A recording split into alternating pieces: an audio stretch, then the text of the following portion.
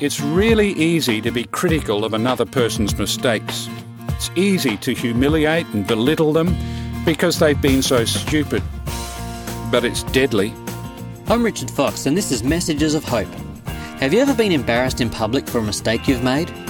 What did it feel like? Were you able to bounce back? It's hard to get over being ridiculed, whether it's in public or in private. So where do you go to restore your self-esteem and rise above the ridicule? Not long ago, my wife was walking back from a conference. The streets weren't completely deserted, but empty enough to be a bit scary for a woman walking alone in one of our big cities at night time. She heard a ruckus behind her, getting closer. It was a group of young blokes, skateboards in hands, tattoos on display, loud shouting, coarse swearing, proclaiming their presence to anyone who'd take notice. She kept walking. They kept gaining on her. The rattle of a couple of skateboards started up. This was going to get serious, she thought. Then something happened. One of the lads had tried a manoeuvre on his board that didn't come off.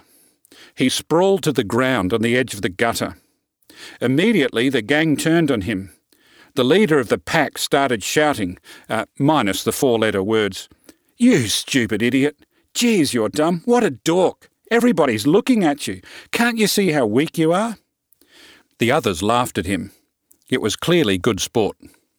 It was entertainment at the expense of someone else's failure. Clearly, if you couldn't stand the heat in the skateboard kitchen, you had to get out. No mercy, just judgment.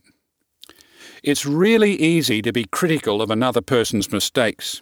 It's easy to humiliate and belittle them because they've been so stupid. But it's deadly. Bondi Rescue wouldn't be the same if the lifeguards stood on the beach and shouted advice to a non-swimmer in trouble. "What do you think you're doing out there? What were you thinking? At least you could have worn a life jacket. What an idiot! Try harder. Just do the best you can to get out of the rip. Do you really expect me to come in after you?" Well, thank God that's not his message to us. Christ didn't come to us like this. Here we were, sprawled in the gutter, unable to love, without the power to forgive, unable to find peace for our troubled consciences. But Jesus didn't stand off at a distance shouting abuse at us for being such dorks. He came to us to love and to forgive. And on the cross, as he was surrounded by the swearing, spitting mob who crucified him, he prayed, "Father, forgive them. They don't know what they're doing."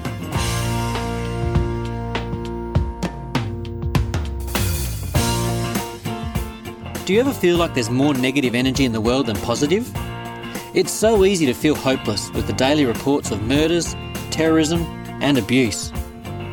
On a more personal level, do you feel built up and encouraged by those around you, or find yourself the target of jokes and put-downs? Today, Noel Dew is talking about where to find hope when everything feels negative. Love, joy, and peace. They're really the most powerful and important words in the English language. And then if you add to them a few words like patience, goodness, kindness, gentleness, self-control, you end up with a very impressive list indeed. But it's not just a list of words. How much we long for them, and how much the nations of the world want them. If they marked all of our lives, it would be heaven on earth. But try as we might, or as the United Nations might, we're still on the outside looking in. We might think that we can generate love, joy, peace, patience, or any of the other words I've mentioned, but we find we reach our limits very, very quickly. None of them comes from us. The bad news is this. We think they do. We think they do come from us. And in some ways, perhaps they should. But they don't. And when they don't, we shoot one another for not having them, with our words or with our weapons.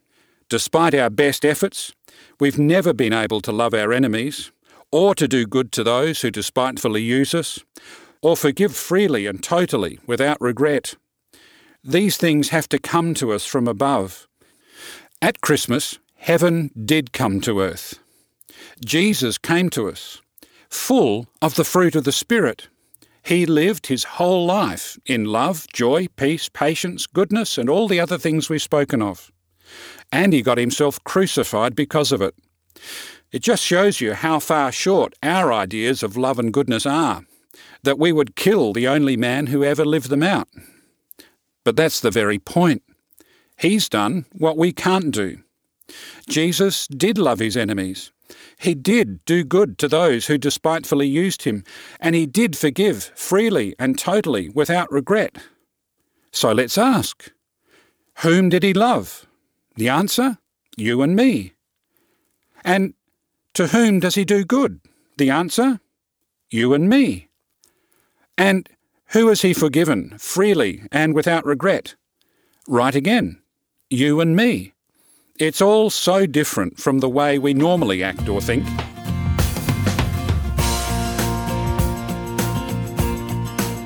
Have you ever been ridiculed for something you did or for saying something that didn't come out right? Were you able to bounce back and restore your self-esteem?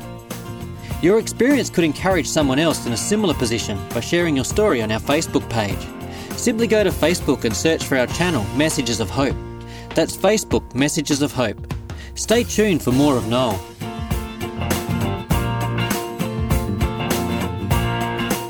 Today, Noel Dew has been talking about how easy it is to criticise others and how hard it is to bounce back from ridicule.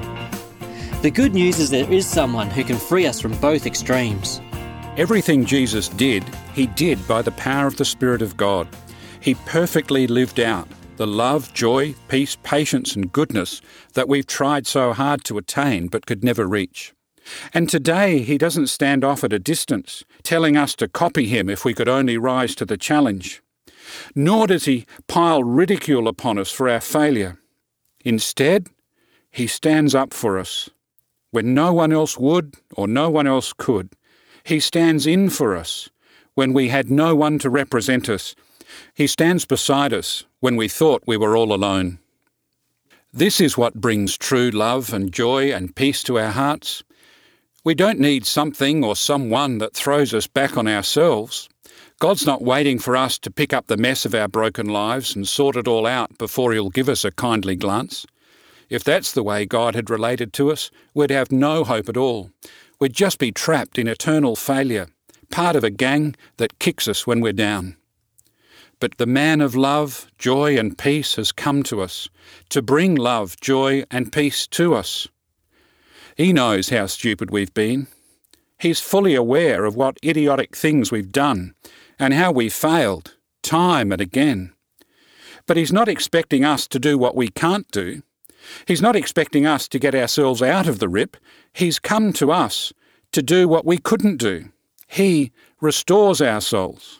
His word to you is not one of condemnation, but freedom, because Jesus is with you, face to face. Do you feel like love, joy and peace are lacking in your life? Do you struggle with the expectations of others and yourself? Contact us for the free booklet, Contentment. It has practical strategies for finding a place of peace within yourself and the world around you. For your free copy of Contentment, phone free call 1800 353 350. That's 1800 353 350. Or go to messagesofhope.org.au. That's messagesofhope.org.au. I'm Richard Fox, a pastor of the Lutheran Church where love comes to life. I hope you can join us next week to hear Sue's story. 20 years ago, her son was diagnosed with schizophrenia. Listen in to hear how that affected her life as a mother.